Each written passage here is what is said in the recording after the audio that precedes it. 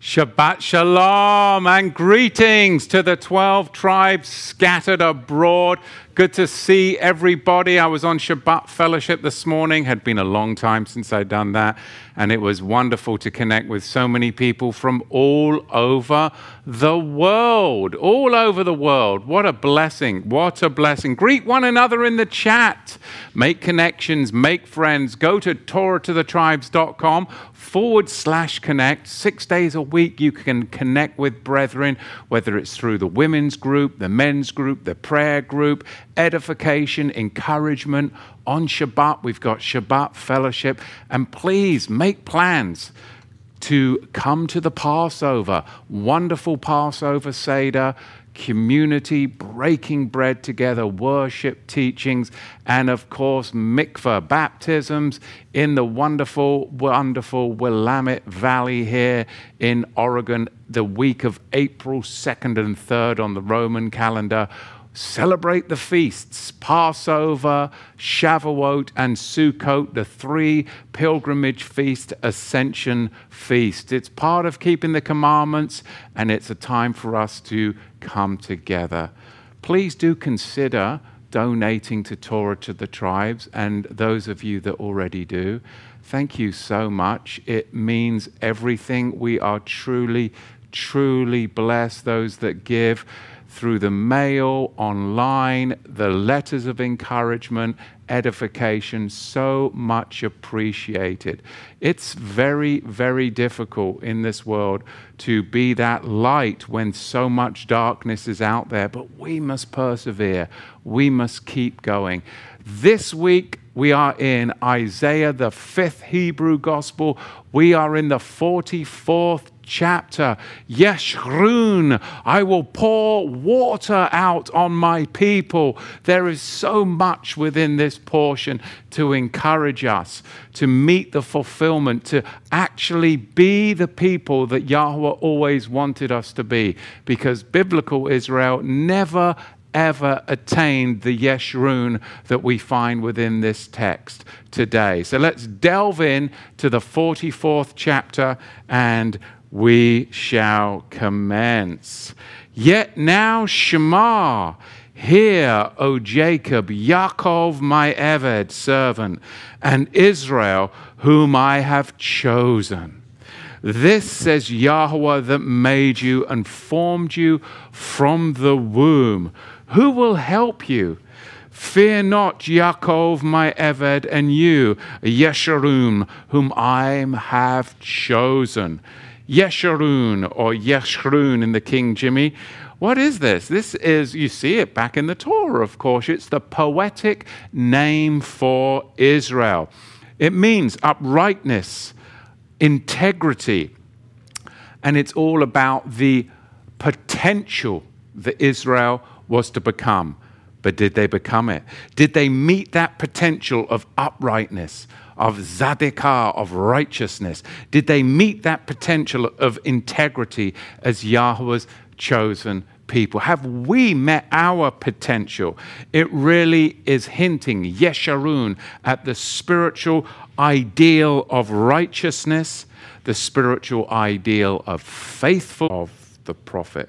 It was really a reflection of Yahweh's desire for his people. Will you walk in my ways? Will you keep my commandments?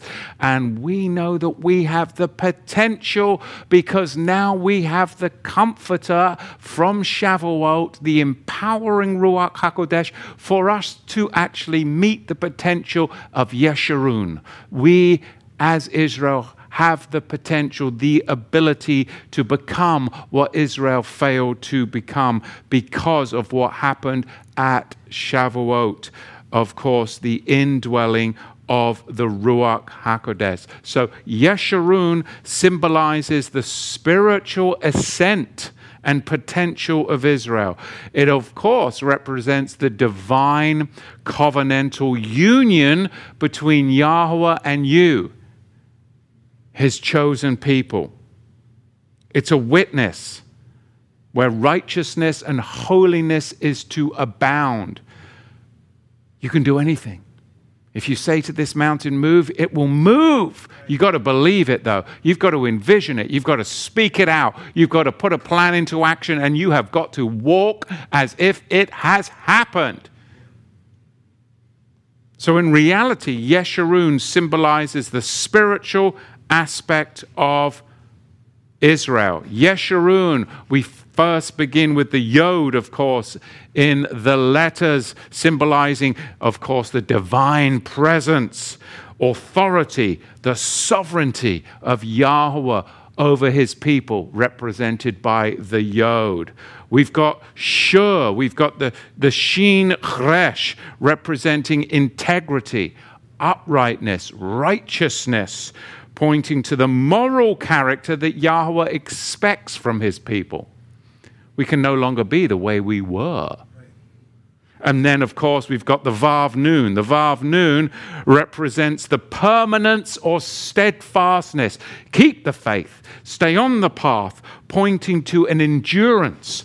Fight the good fight. Finish the race. You have to have endurance to be a part of Yeshrun, to be able to abide in the covenant of Israel. It's pretty cool. Yeshrun. Now, this was taught to the Romans who were cast out, that broken branch, wild branches being grafted in. In Romans chapter 3, verse 21, he, of course, Rav Shliach Shaul, taught them of this in his teaching on what? Righteousness. That apart from the book of the law, through faith in Yahusha, this was to what? Resonate that there is now a spiritual ideal. Could you ever attain it when you were under the schoolmaster? No. You were never able to obtain the Yeshrun because you broke the covenant. But now that the Redeemer has come, you can become the Yeshrun that you were always supposed to be, because now you are in the book of the covenant between the pieces through faith in Yahusha. You can reach your spiritual potential. You can attain it, the spiritual ideal embodied in the name Yeshrun, as believers are declared righteous in faith. That's pretty cool. Then we could go on, and Paul, he understood this. He spoke to the Philippians, the same thing. Slightly different, but the same. Philippians chapter 3, verse 9. We see Shaul's desire there is to be found in Mashiach.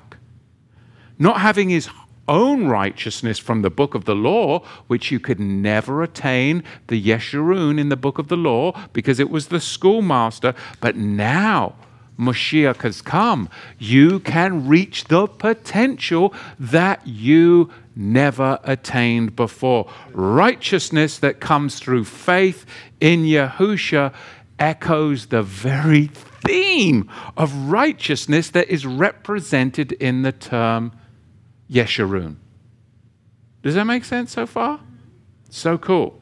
Now, in Matthew chapter 5, we know it well. Matthew chapter 5, verse 20, Yahusha spoke what? A teaching on righteousness. And that righteousness exceeds those who are stuck in the book of the law, the Pharisees and the Sadducees. They will never be able to attain it in that system. They can never attain the Yeshrun because they're in the book of the law. So your righteousness had better exceed the Pharisees and the Sadducees. This totally aligns with the spiritual aspiration of everything held in the name Yeshrun.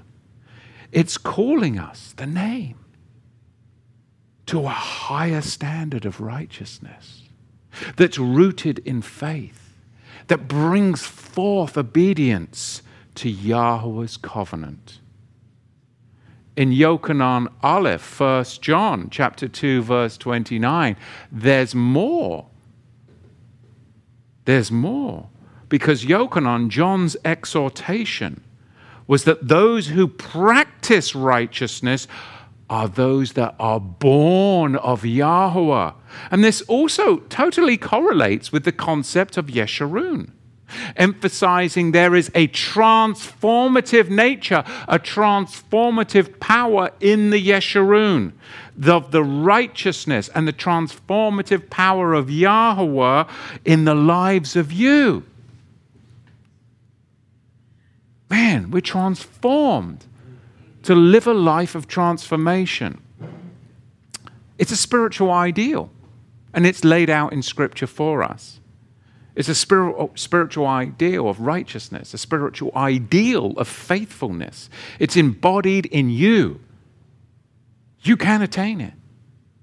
In Yahweh's chosen people. But you can't be the church. You have to graft in and abide in the vine of a Yeshrun. You have to identify. If you identify yourself as an unemployed heathen, then what will you be? If you identify yourself as an entrepreneur, a visionary, a creator, a transformer, what will you be? And then you just start to put out the tracks and walk along the tracks that align with your identity. Identity is everything. You are Israel. And you can do anything as Israel.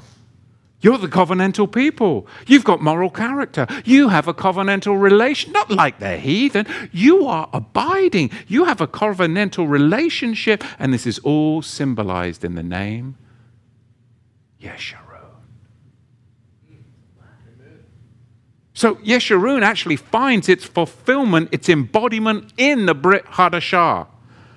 Not in the writings, but in the Brit Hadashah, through the righteousness that is imputed by faith in Yahushua HaMashiach. And it should inspire us to keep pursuing Yahushua, to keep pursuing righteousness, to walk in his ways even in the midst of temptation and trials.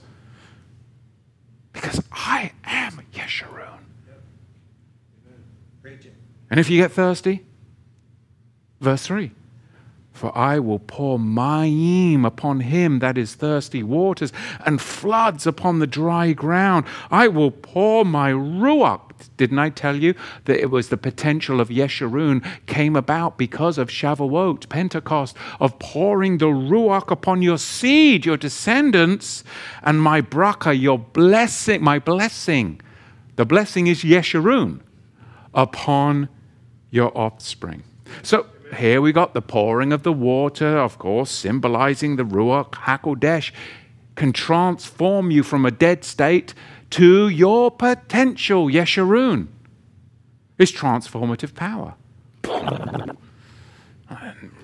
Change your thinking. It's revitalizing. Change your body. It's renewing your spiritual horizons and landscape. I mean, this is motivational. I'm pumped. Yochanan, John chapter 7, verse 37, we know it well. But Yahushua is inviting. This is an invitation. John chapter 7, verse 37. It's an invitation to become Yeshrun. It's an invitation. But you've got to be thirsty. You've got to want it. If you don't want to change your identity from being an unemployed tax collector, then you won't get the vision, right? So you've got to want it. You've got to thirst. You've got to come to him.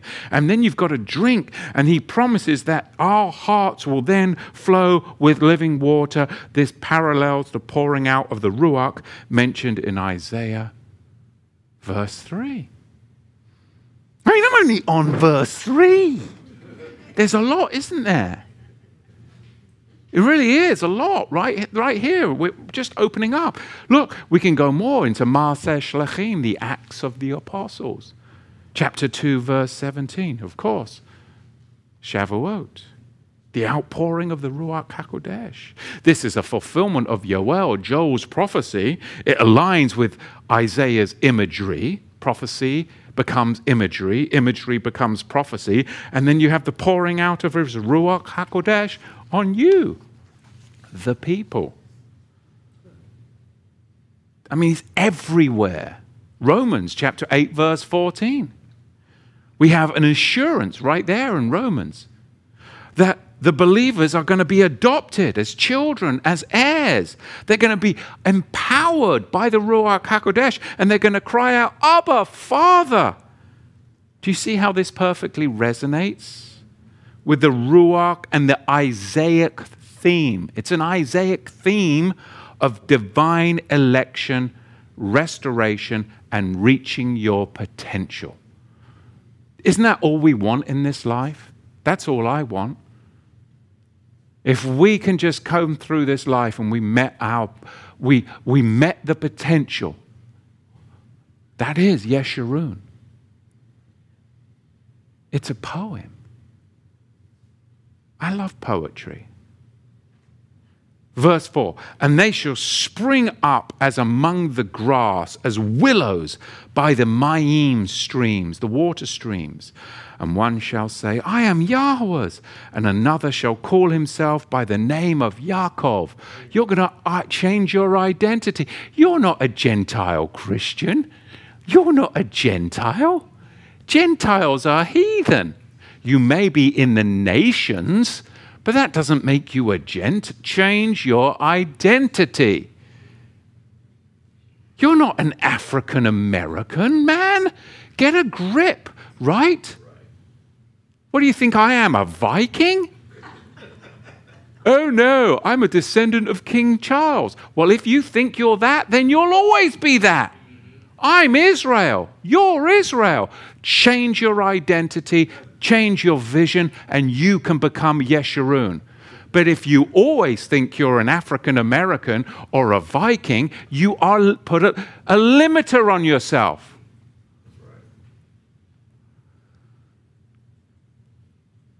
Which is exactly what manufactured propaganda history is all about. Limiting humans so that they become dependent. Yes, we're sheep, but they want the government to be your shepherd. Yahweh says, yes, you're sheep, but you can become Yeshrun if you allow my son to be your shepherd. Amen. Because we live in a time full of wolves. So what do?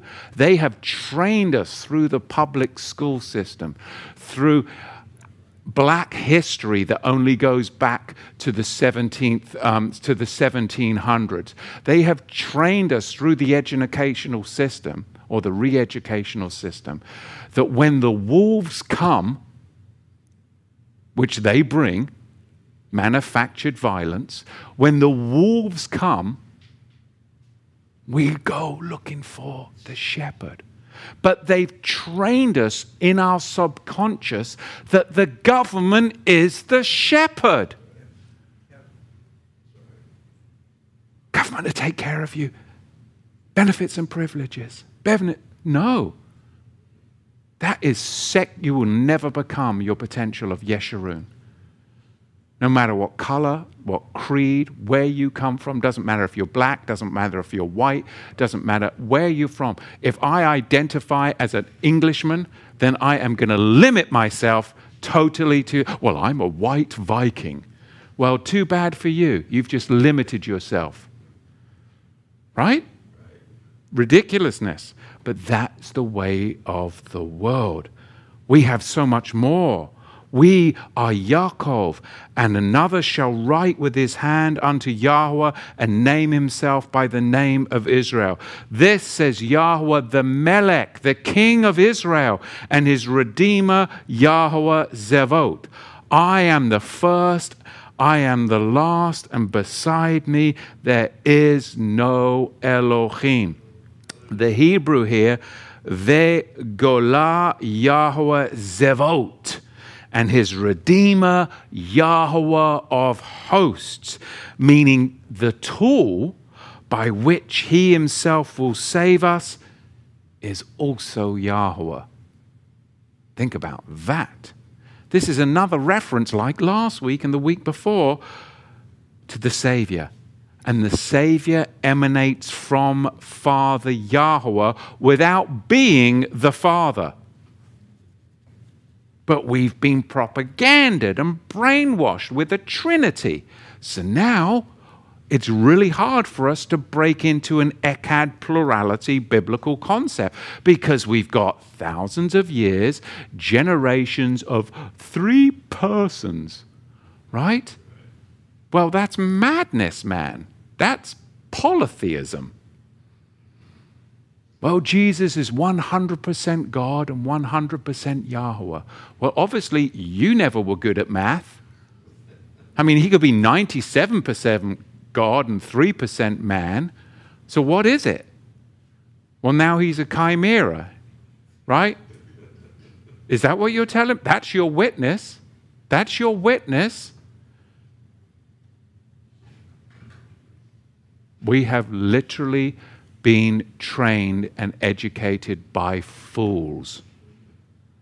And it's time that we educate ourselves as a people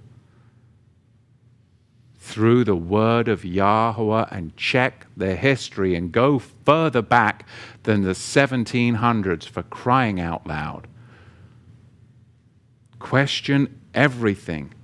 So we find in this text right here, verse 8, the definition of Elohim is Father Yahweh and his Redeemer Yahweh, the Echad Yahweh plurality. Again, going back to Deuteronomy chapter 6, verse 4, this is a duality of power, not a duality of Trinitarian persons, which is lunacy. Two powers abide eternally as an Echad plurality.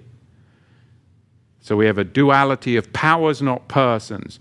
In Yochanan, John chapter 14, verse 28, Yahusha declares that pater mizon mu in the Greek, or the Father is greater than me.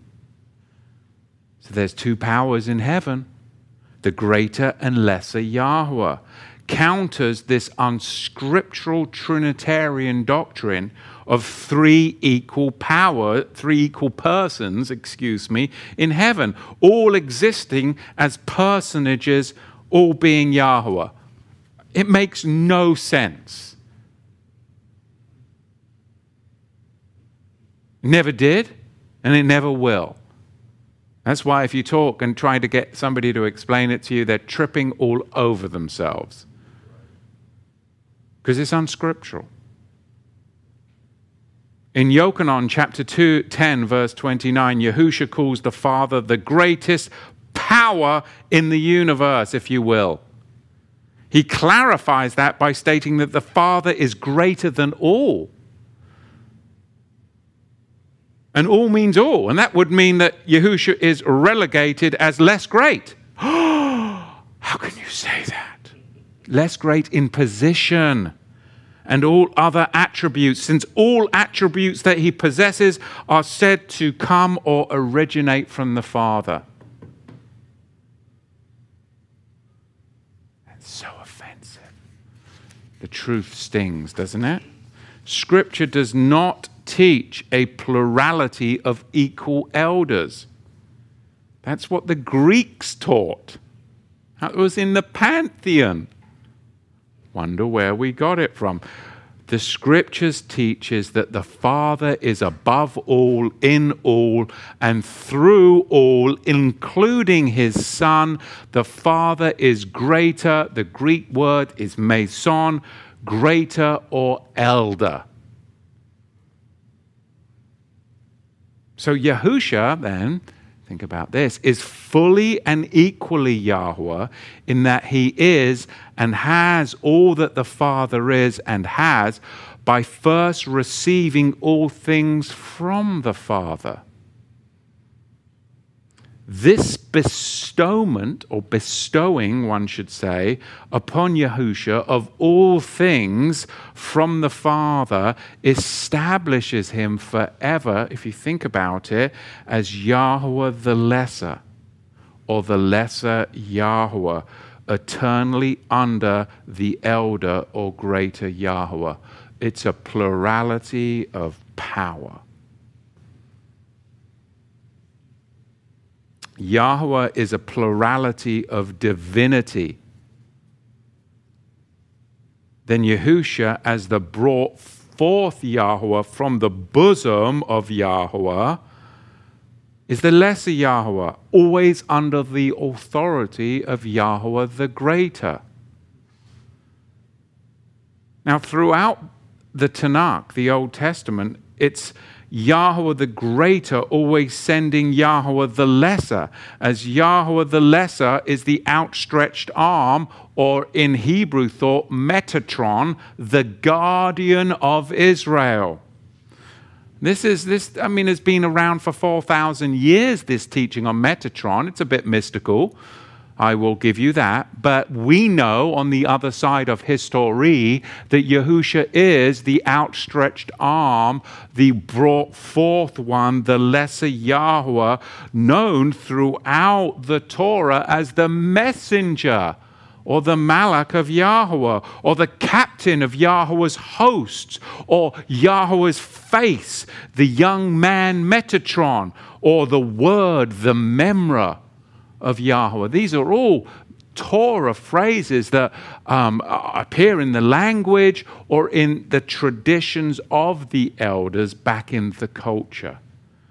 And you'll be like, oh, traditions. Traditions aren't bad unless they're pagan traditions. Now, in the Brit Hadashah, through the Son, the Father was just reiterating what happened back in the Old Testament, or the Tanakh. Because what's old is new, and what's new is old, and it's all one. As well as confirming the ancient understanding of the greater Yahweh sending the lesser Yahweh, with the sent one being the one who carries the divine name. You have to be able to hear the name in the Son.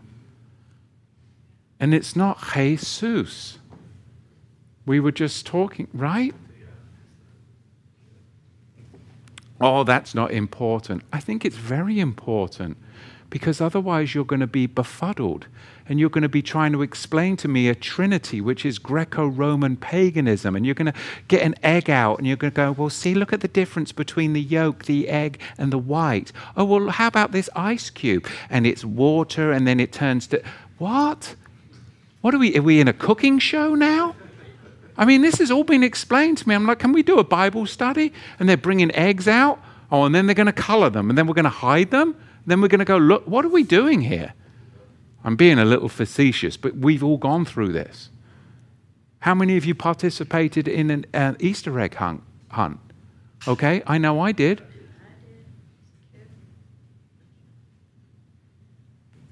But it wasn't last year, so don't panic, okay? Let's go to verse 7. And who is like me? Let him call and declare it, and lay it before me, since I appointed the ancient people.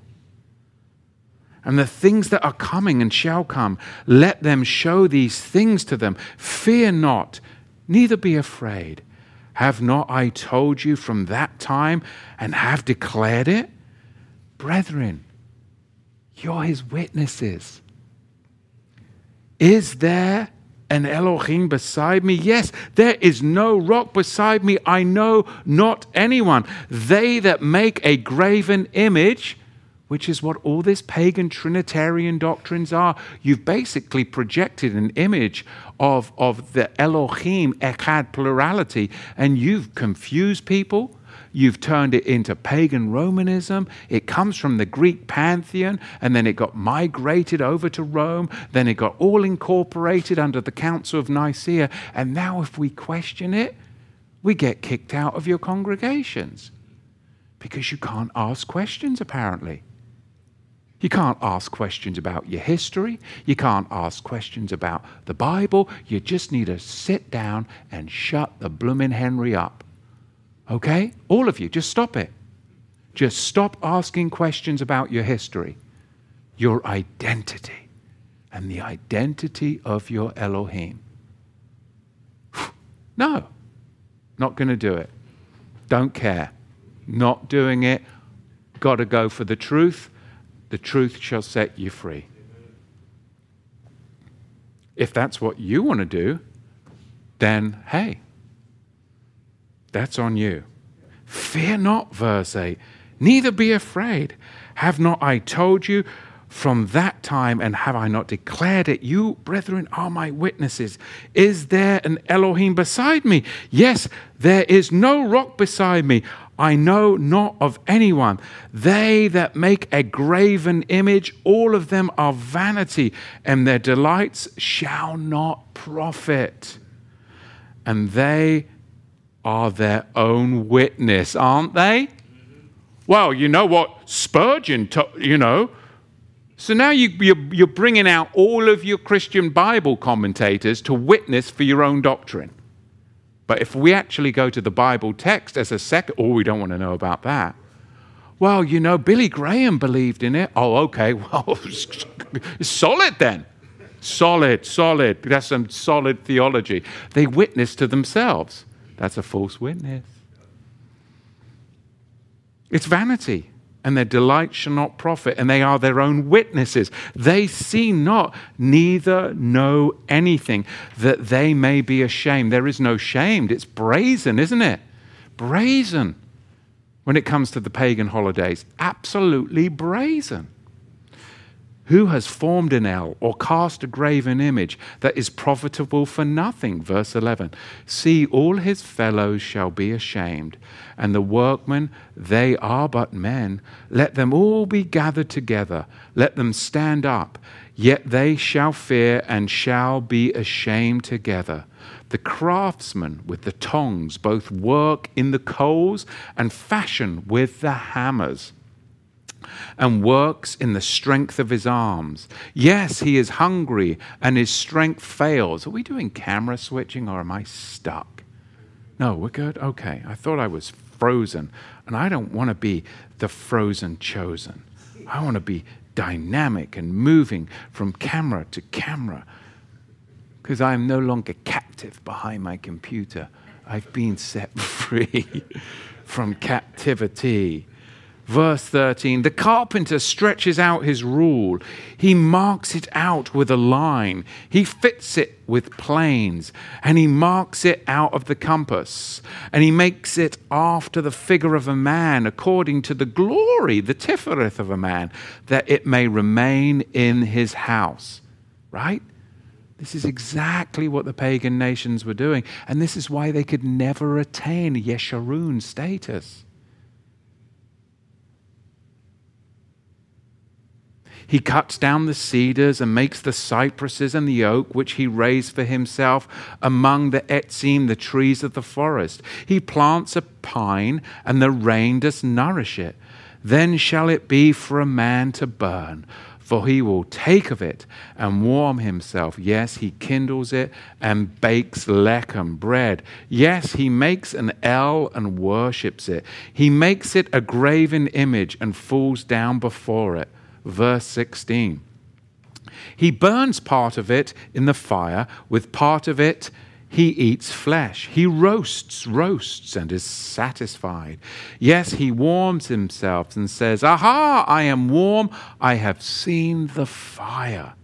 And the residue of it makes an El, even his graven image. He falls down to it and worships it, and makes tefillah, prayers to it, and says, Deliver me, for you are my El.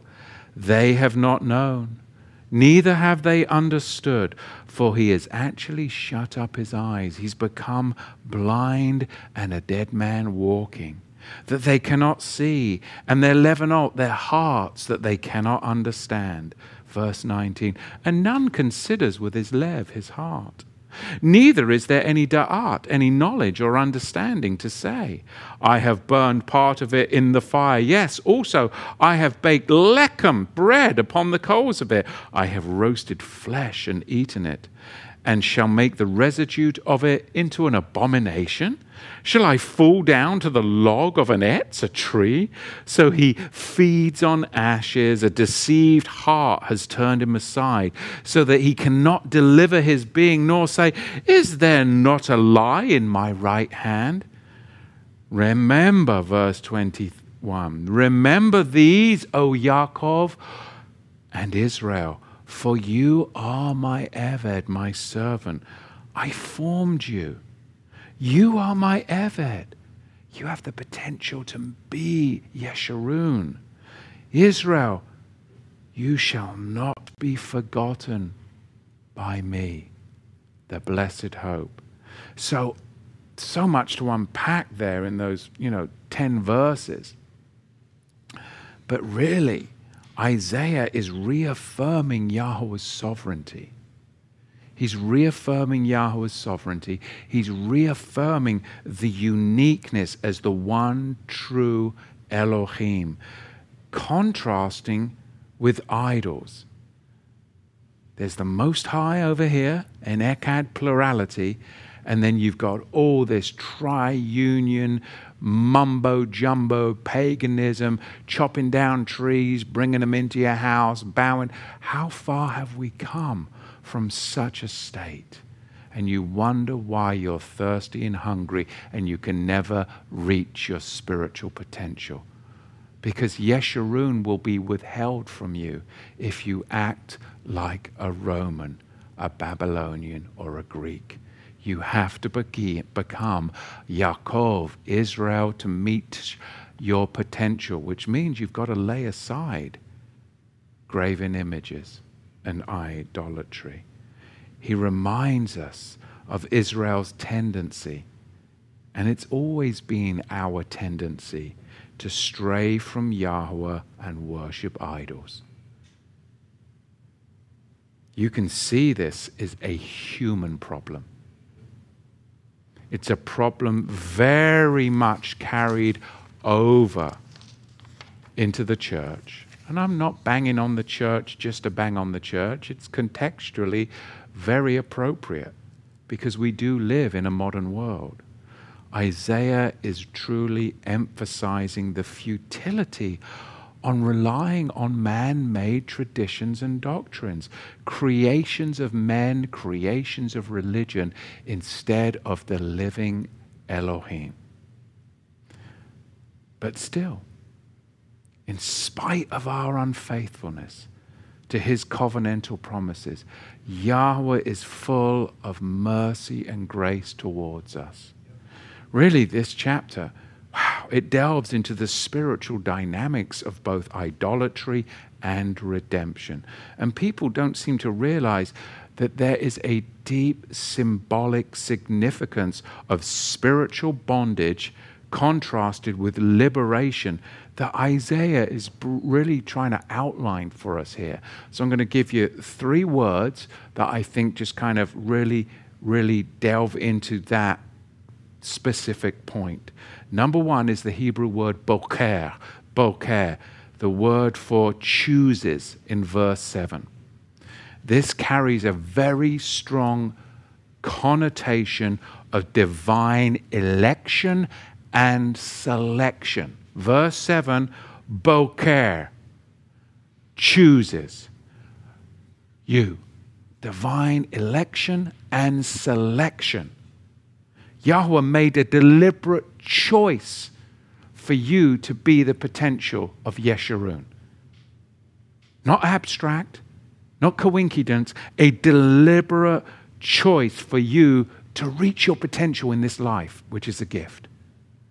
When I think about where I came from and how come out of my generations, my family are all unbelievers. My mother now is not. Recently, praise Yahweh, that's been years of prayer. How? How did this happen? Divine election and selection. Verse 7, chooses, boker. Number 2, of course, Zadik. Verse 8, my righteousness. Look at Yahweh's justice. Look at Yahweh's righteousness.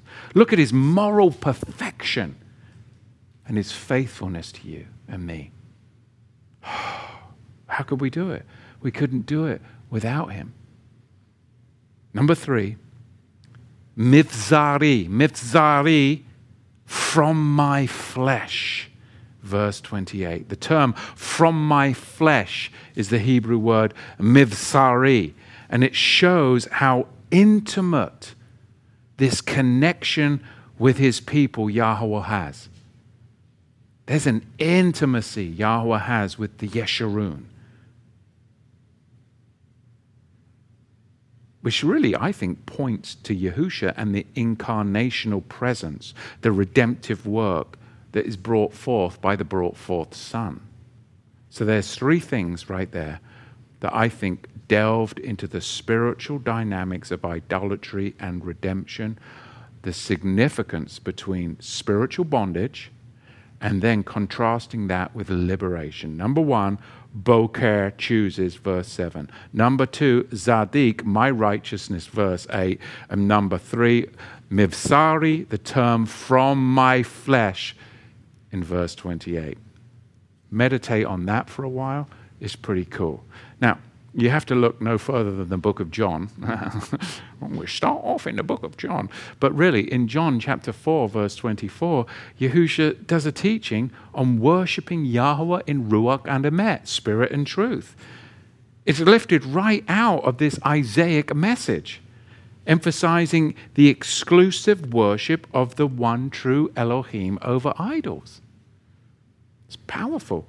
Then Rav Shaliach Shaul in Acts chapter 17, verse 24, proclaims Yahweh's sovereignty and self-sufficiency. This is Isaiah too. It's a very depiction of Yahweh as the creator and sustainer of all things. I think Colossians chapter 1:15 is the epitome of Isaiah's message. Especially in chapter 44, you get Shaul's description of Mashiach as the image of the invisible Elohim and the creator of all things. I mean, that's very Isaiah, is it not? Specifically our chapter right here. I mean, there's so much fulfillment in the later writings of Rav Shaliach Shaul. I mean, Romans chapter 3. With Shaul's teaching on justification by faith apart from the works of the law, because in the works of the law, Yeshrun could never meet its potential. Israel could never become the Yeshrun, because works of the law is the book of the law, the schoolmaster. But the church teaches works of the law is the Torah. So they are actually cutting off their very avenue to become the Yeshrun. Because you can only become the Yeshrun by returning to the covenant, the book of the covenant Torah, not the schoolmaster. So they're actually cutting off their ability to meet their potential in this life. It's pretty sad, isn't it? Why? Fear, holding position, witnessing against the word of Yahweh by bringing forth all their own witnesses in history. Oh, well, this Bible teacher taught this, and this Bible teacher taught this, so it's okay. Well, you know, our elders did that. Well, this is what Isaiah has always called out. In fact, Yahushua called the Pharisees and the Sadducees out using the voice of Isaiah. Well, did Isaiah prophesy of you? Right? Because Isaiah has always been about that. Always been about that. So, this is about Yahweh's sovereignty, Isaiah chapter 44. It's about redemption. It's about the folly of idolatry.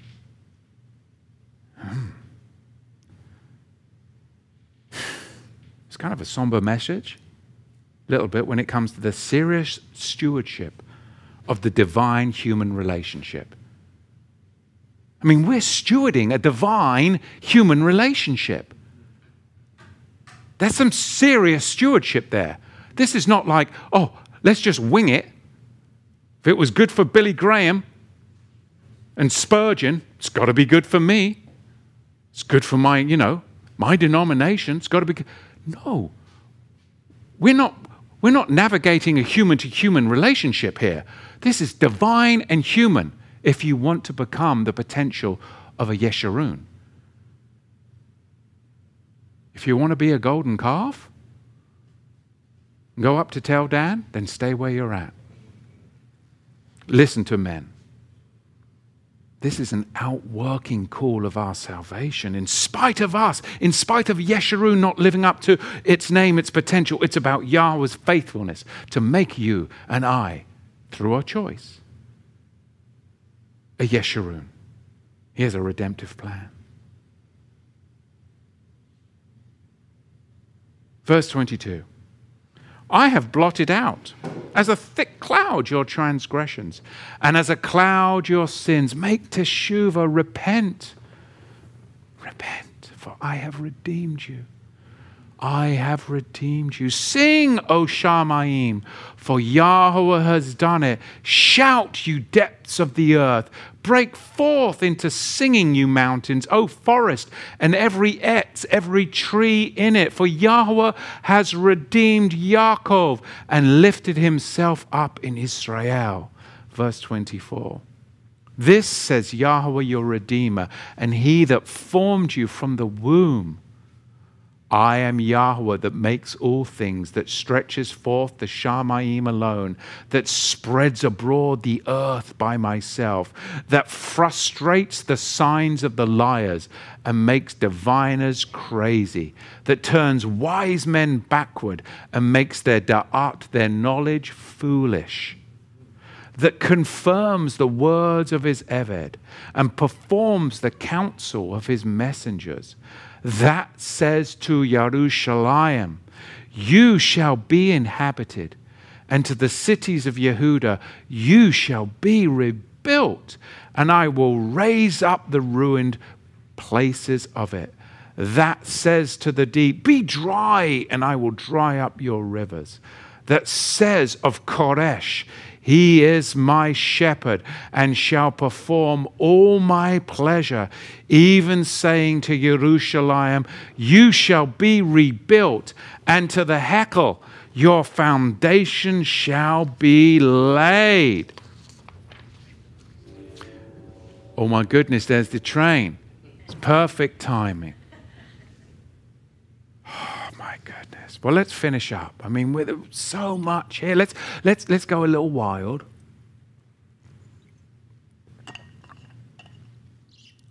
Yeshrun.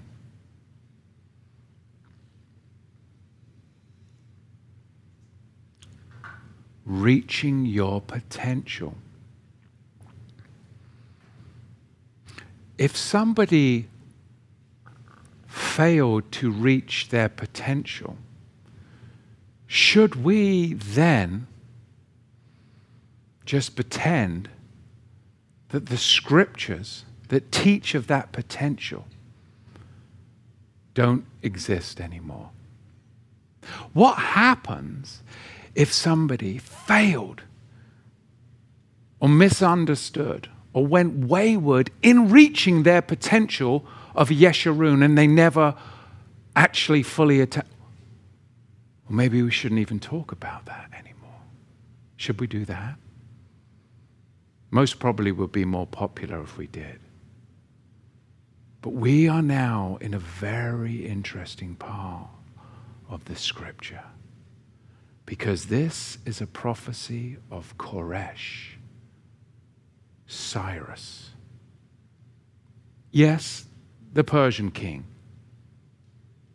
stating, who says of Cyrus, the Hebrew word is Koresh, he is my shepherd and will accomplish all that I please. He will say of Jerusalem, let it be rebuilt, and of the temple, let its foundations be laid. So now, specifically, we are now in this section of Scripture leading into a very, very interesting portion. Isaiah chapter 44, verse 28 introduces us to Koresh, Cyrus.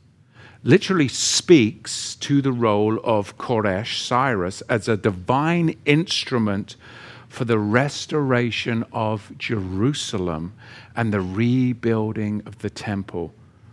Of course, this was after the Babylonian exile. And did it come to pass? Yes, amazing prophecy.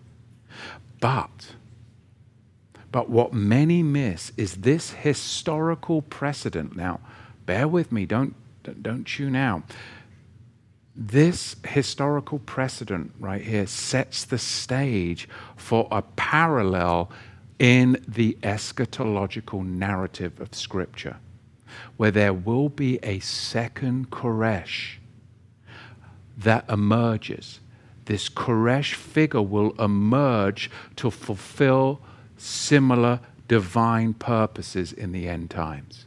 But maybe we shouldn't talk about that, because there was a man in the 90s, I think you know who I'm talking about, that understood many of these prophecies, and did he actually meet the potential of Yeshrun or become wayward on his way?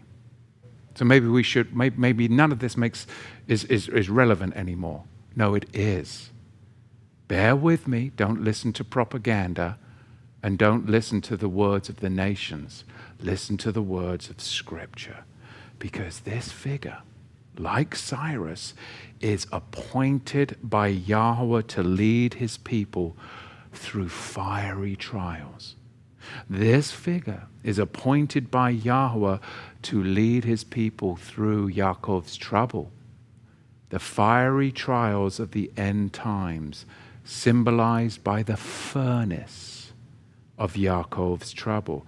Just as Cyrus facilitated the physical restoration of Jerusalem and the temple, this end time Koresh is called to lead Yahweh's people to a spiritual restoration, a gathering of all 12 tribes and orchestrating the greater exodus from the nation. These passages within this section of Scripture that we are now in are called the servant songs.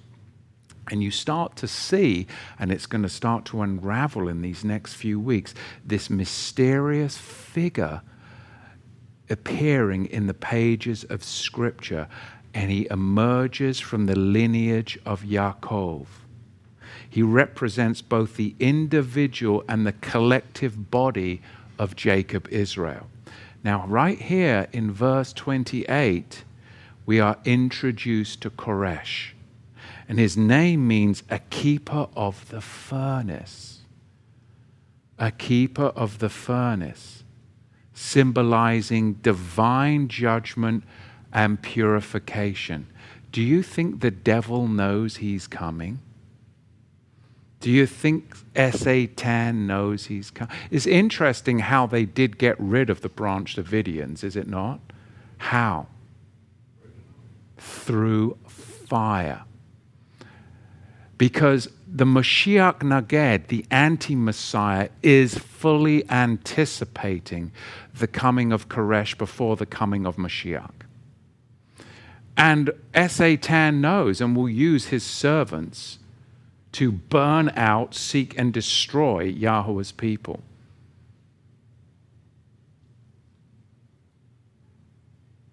Just like Ephraim, who misread the prophecies and came early, and Ephraim left Egypt how many years early? 40 years early. We are coming up on the very time of the emergence of Koresh.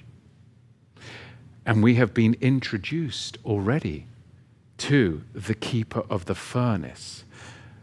But there is going to be divine judgment. There is going to be a purification. Of course, this totally aligns with the covenantal imagery of the book of the covenant between the pieces, does it not? A burning furnace, a smoking oven.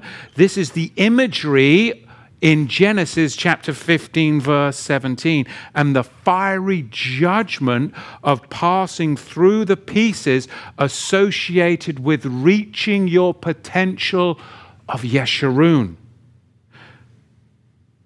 We also see it as the passing through the furnace of Jerusalem, and Isaiah spoke about this in chapter 31 of Isaiah, specifically in the 9th verse, that Jerusalem is the fiery furnace. So the appointment of Koresh as a servant is well reflected to us as the body of Messiah. But are we looking for a temple to be built in Jerusalem? Are we looking for the Khazars to build their temple and to start their Levitical? No. We are looking to what? 1 Corinthians chapter 3, verse 13. where divine judgment purifies and refines the work of the individual, you and me, to become the Yeshrun, the end-time saints in the nations. In the last days, brethren, in the last days, Yahweh chooses his end-time Koresh to shepherd his people and to lay the foundation for a spiritual temple composed of the 12 tribes of Israel and those that leave the nation and join with them, who return to his Torah through the furnace of the covenant of the pieces. That's Melchizedek. That's Melchizedek. Now, take it further, and we find ourselves in the midst of Yaakov's trouble, the fiery furnace, which is very reminiscent of Jeremiah chapter 30, where this chosen governor approaches Yahweh, which is a symbol of those who intercede and stand in the gap for the people. And how many are the people? 144,000 that reach the Yeshrun potential. They've gone through the fire. They've become everything that Yahweh has called them to be. We're not talking salvific. We're talking about attaining the Yeshrun, the full potential.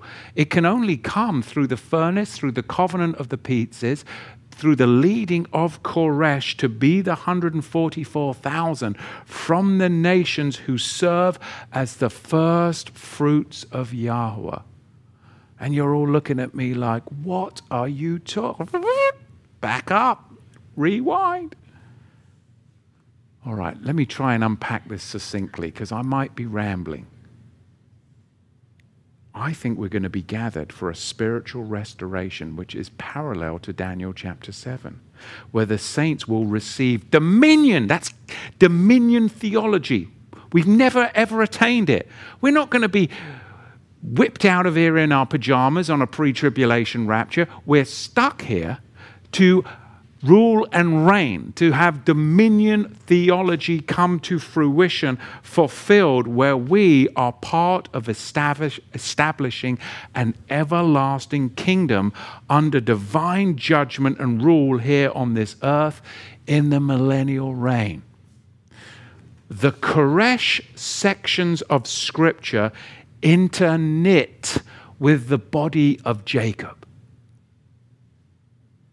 But Jacob has to go through the fiery furnace.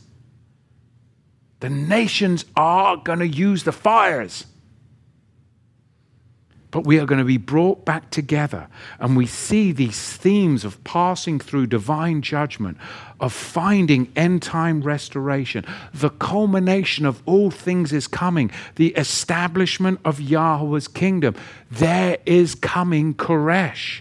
This is a time to discern. This is a time to discern the signs and the times and to prepare for the refining fire of judgment. I can actually anticipate the fulfillment of these prophecies in the coming of Koresh. This figure is coming, and the establishment of Messiah's kingdom on earth is coming. You can ignore it because somebody didn't reach the potential of a Yeshrun, and you could ignore it because Satan's minions knew that when the Koresh comes, they're going to burn him out with fire. And then you can just relegate that to history and never look back. Never investigate. Just like you didn't investigate. Oh, there were 2 planes that flew into the World Trade Center. Okay, great. Never look back. All right. You can choose to do that. You can choose to do that. You can always choose to do that. That's what they want you to choose.